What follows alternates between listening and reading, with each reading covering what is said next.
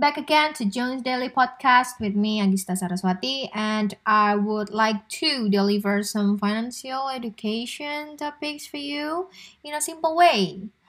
Jadi, di topik podcast kali ini aku akan berbicara mengenai instrumen keuangan. Awalnya banyak banget temenku yang tanya kayak, di manakah aku harus menyimpan uangku gitu.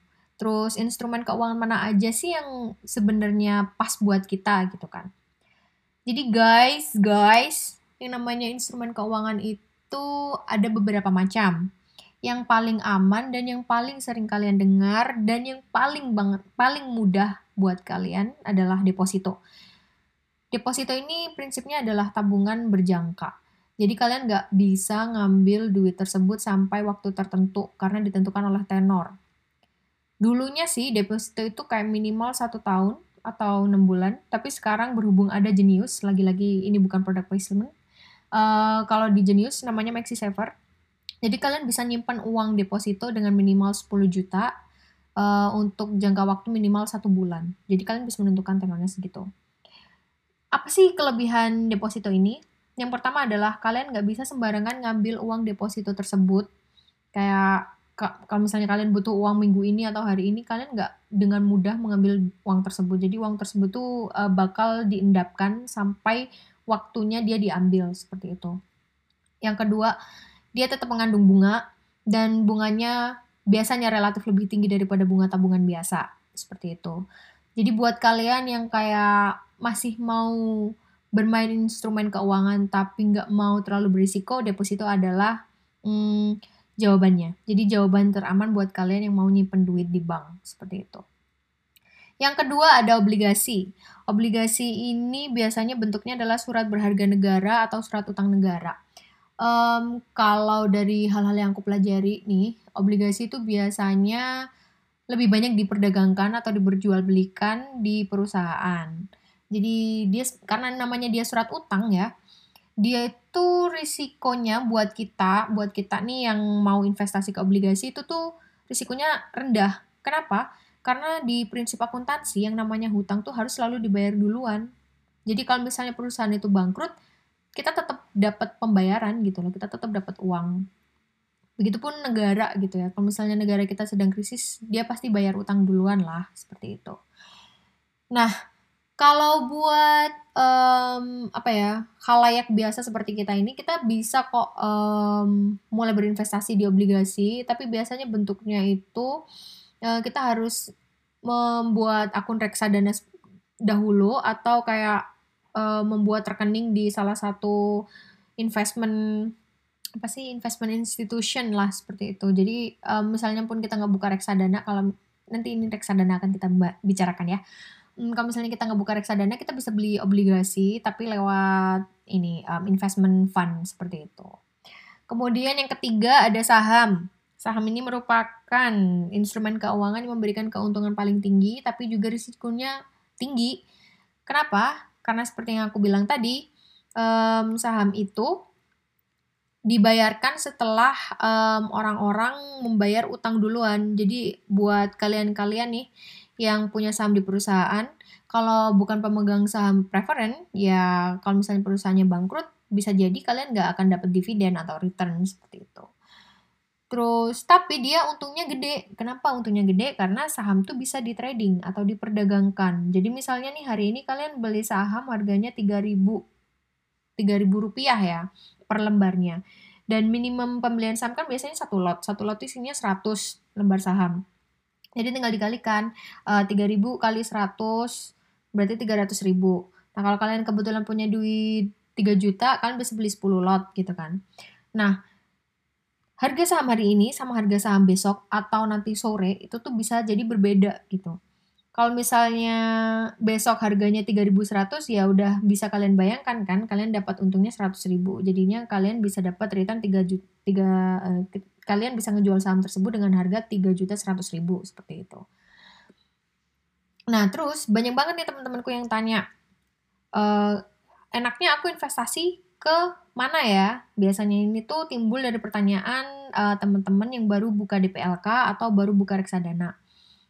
Nah, kalau aku sih selalu mempertimbangkan preferensi masing-masing karena memang kalau dari ilmu portfolio construction theory dari apa tuh namanya mata kuliah yang pernah aku dapat dulu, kita tuh harus sebelum jadi konsultan keuangan, ya aku belum konsultan keuangan sih tapi nggak apa-apa lah ya, aku sharing aja. Jadi sebelum kita menentukan sebuah portfolio atau di manakah kita mau menginvestasikan uang kita harus tahu dulu profil klien gitu. Dalam hal ini adalah profil kalian sendiri, kalian masing-masing gitu kan. Bisa jadi kalian merupakan investor yang risk averse alias yang cenderung menghindari risiko. Jadi kalian maunya itu ya udahlah return itu tuh yang kecil-kecil aja, yang penting duit gua aman gak hilang kayak gitu. Atau bisa jadi kalian juga adalah investor yang bersifat risk taker atau kayak yang penting gua mau untung gede, jadi gua nggak peduli dengan risiko yang tinggi gitu. Gitu. Dan prinsip yang harus benar-benar kalian perhatikan adalah di dunia investasi ya, high risk high return. Jadi semakin tinggi risikonya, semakin gede untung yang kalian dapat. Seperti itu. Jadi semua kembali ke diri kalian masing-masing.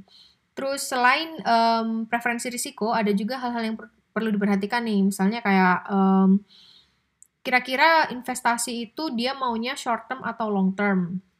Terus kemudian berapa orang yang harus dihidupin sama dia. Misalnya ini kalau buat keluarga ya. Jadi kayak kita juga harus menilai nih, dia berperan sebagai kepala keluarga, punya istri, anaknya 2. Jadi kita harus kayak bisa menentukan nih, oh kira-kira dia kalau investnya ke sini, anak-anaknya dapat berapa, seperti itu. Atau dia harus mengalokasikan duit berapa dari penghasilan bulanannya untuk investasi, seperti itu. Jadi semua disesuaikan aja. Nah, kalau yang pengalaman aku pribadi dan saran yang selalu aku bilang ke teman-temanku adalah lebih baik kalian mengalokasikan pendapatan atau mengalokasikan investasi itu tuh paling gede porsinya ke yang pasti-pasti aja, yang returnnya pasti gitu. Jadi buat seperti kayak obligasi dan deposito. Karena itu kan lebih aman sih. Kalau aku sendiri, aku meletakkan uang investasi di PLK aku itu 50% kalau nggak salah, 50% itu tuh di obligasi, surat utang negara. Sementara yang 25% aku taruh di pasar uang sama saham, seperti itu. Ini rasionya bisa kalian ubah-ubah sesuai dengan keinginan kalian masing-masing, lagi-lagi ya.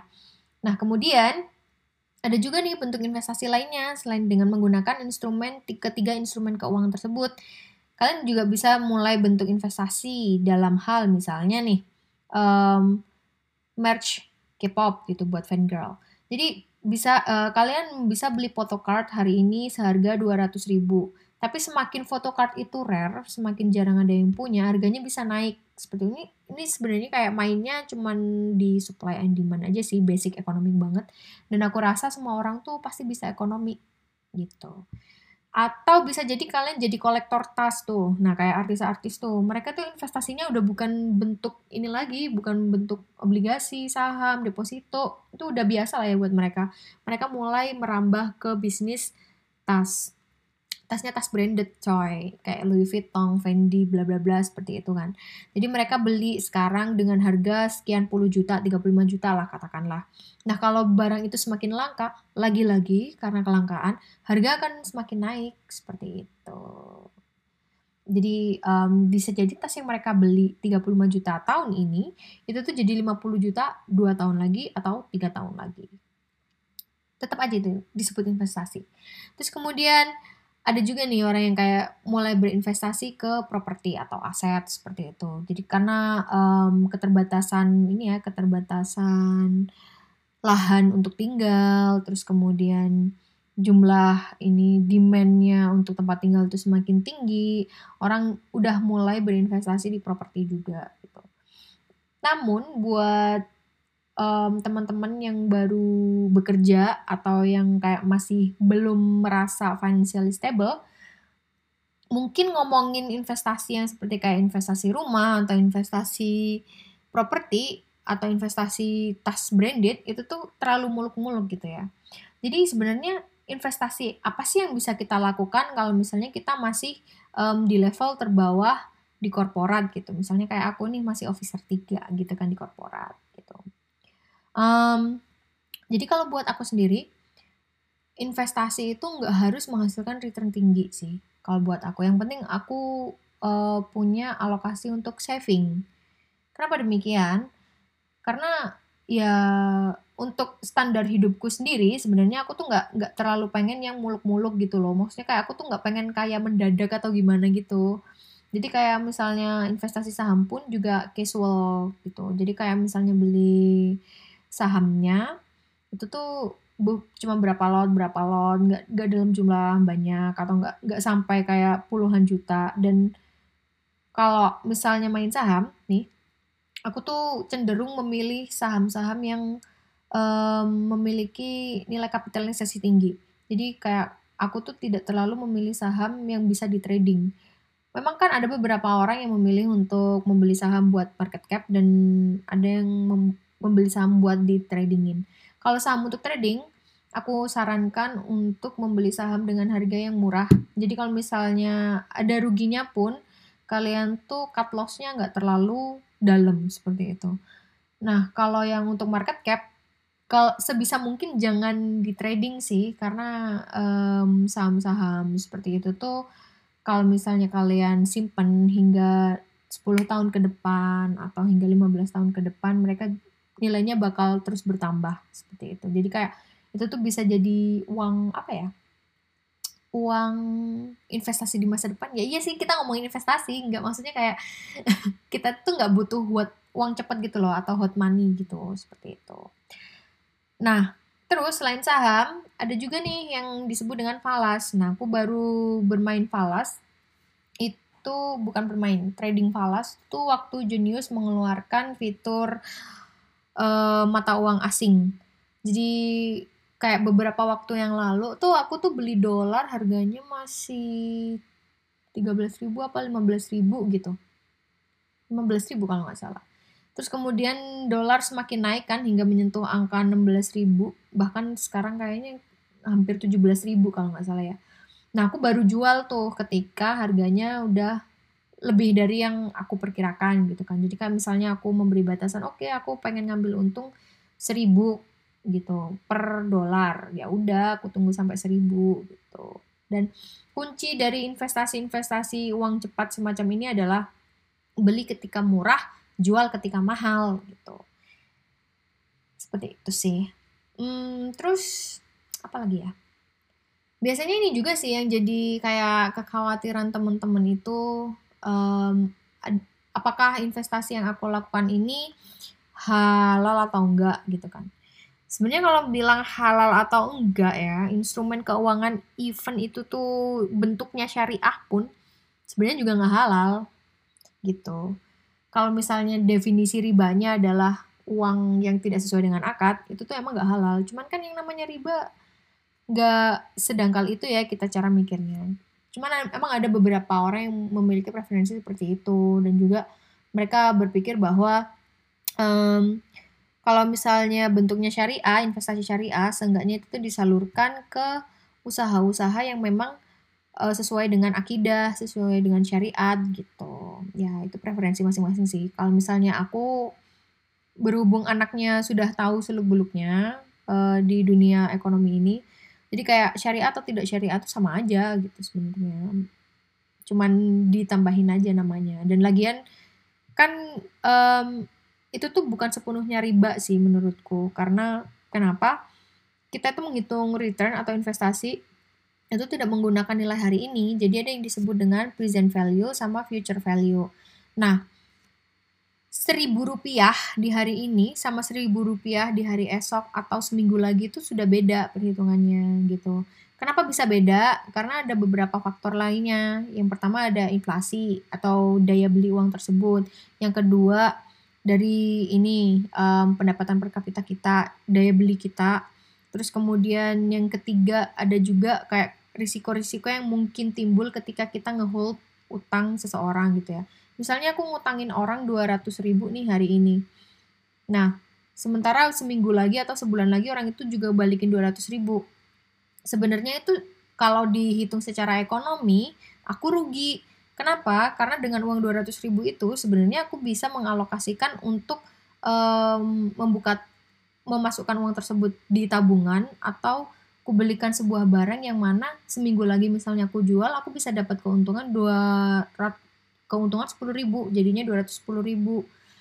Jadi harga uang itu, karena kondisi ekonomi ekonomi itu juga nggak stabil ya, dinamis ya, itu tuh nggak sama tiap harinya, seperti itu. Apalagi kalau misalnya range waktunya jauh lebih lama, nggak cuma seminggu aja, misalnya beberapa tahun. Makanya kalau disebut ya itu bukan ini sih, itu bukan sebuah riba menurutku, karena emang that's how it works, seperti itu. Cuman untuk masalah ini aku nggak mau membicarakan lagi karena emang aku kurang ini ya, kurang ilmu syariahnya. Kayaknya aku juga masih harus belajar lagi dan baca-baca. Mungkin ada orang yang lebih tahu mengenai hal ini, jadi silakan konsol aja. Nah, terus kemudian balik lagi ke pertanyaan, terus investasi apa yang tepat buat aku gitu? Jawabannya adalah disesuaikan sama kebutuhan kamu.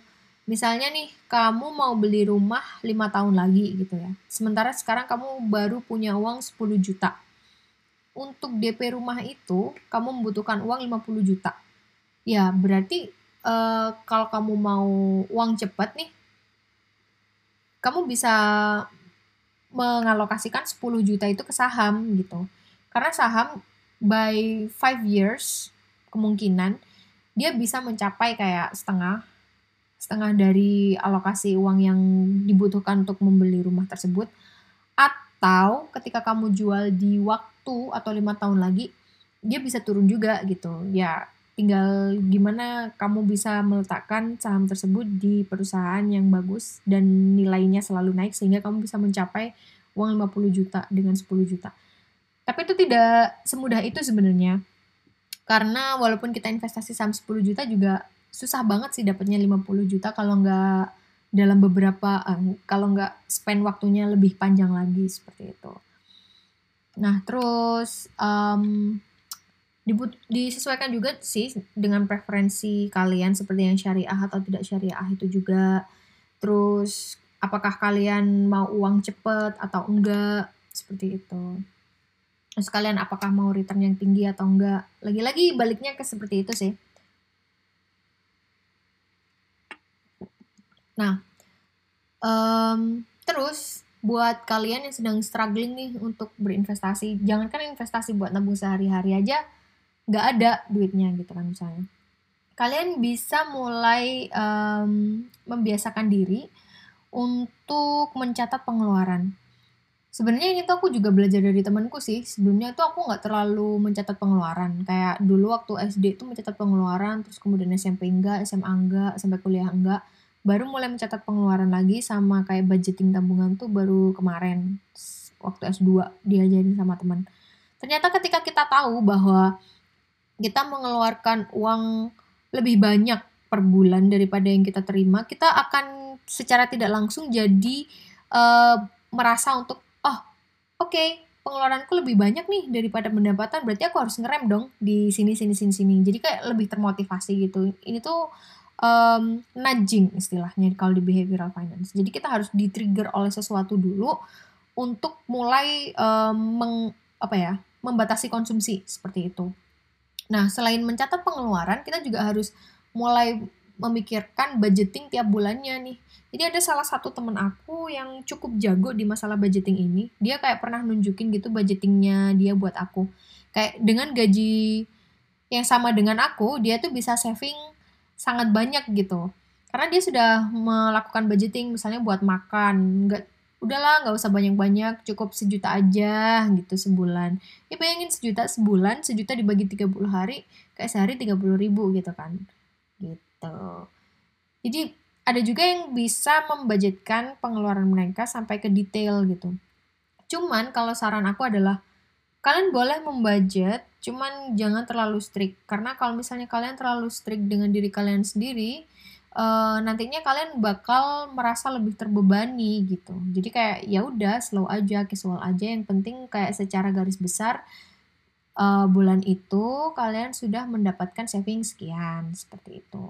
Nah terus Kemarin juga aku mendapat pertanyaan nih, apa sih parameter finansial yang sehat gitu kan.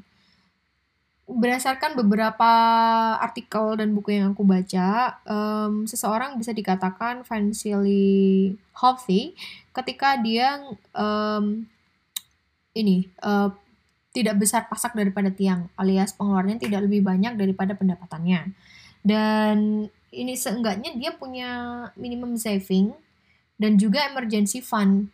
Jadi misalnya nih, kamu punya gaji 10 juta per bulan, seenggaknya kamu bisa saving 1 atau 2 juta. Itu kayak itu udah safe banget karena kamu sudah bisa memenuhi kebutuhan kamu, termasuk membayar hutang kamu dengan jumlah 8 juta. Kalau misalnya lebih dari itu, misalnya kamu penghasilan kamu 10 juta tapi kamu pengeluaran lebih dari 10 juta, 12 atau 11 juta misalnya, itu berarti kamu udah nggak sehat dan kamu harus berhati-hati dengan kondisi keuanganmu, seperti itu. Jadi demikian, maaf kalau misalnya podcastnya agak lompat-lompat dan nggak jelas ya. Semoga kalian paham dengan 3 instrumen keuangan yang sudah aku sebutkan dan semoga kalian bisa menentukan investasi mana yang paling tepat buat kalian. Kalau misalnya ada kesulitan keuangan atau apapun, silahkan langsung tweet aja ke @agistajung atau kirim message ke Instagram agistajung atau kirim email. Ada di podcast ini, kalian baca aja. So see you, and I hope this will help you, in saving your money and investing for your future. Bye.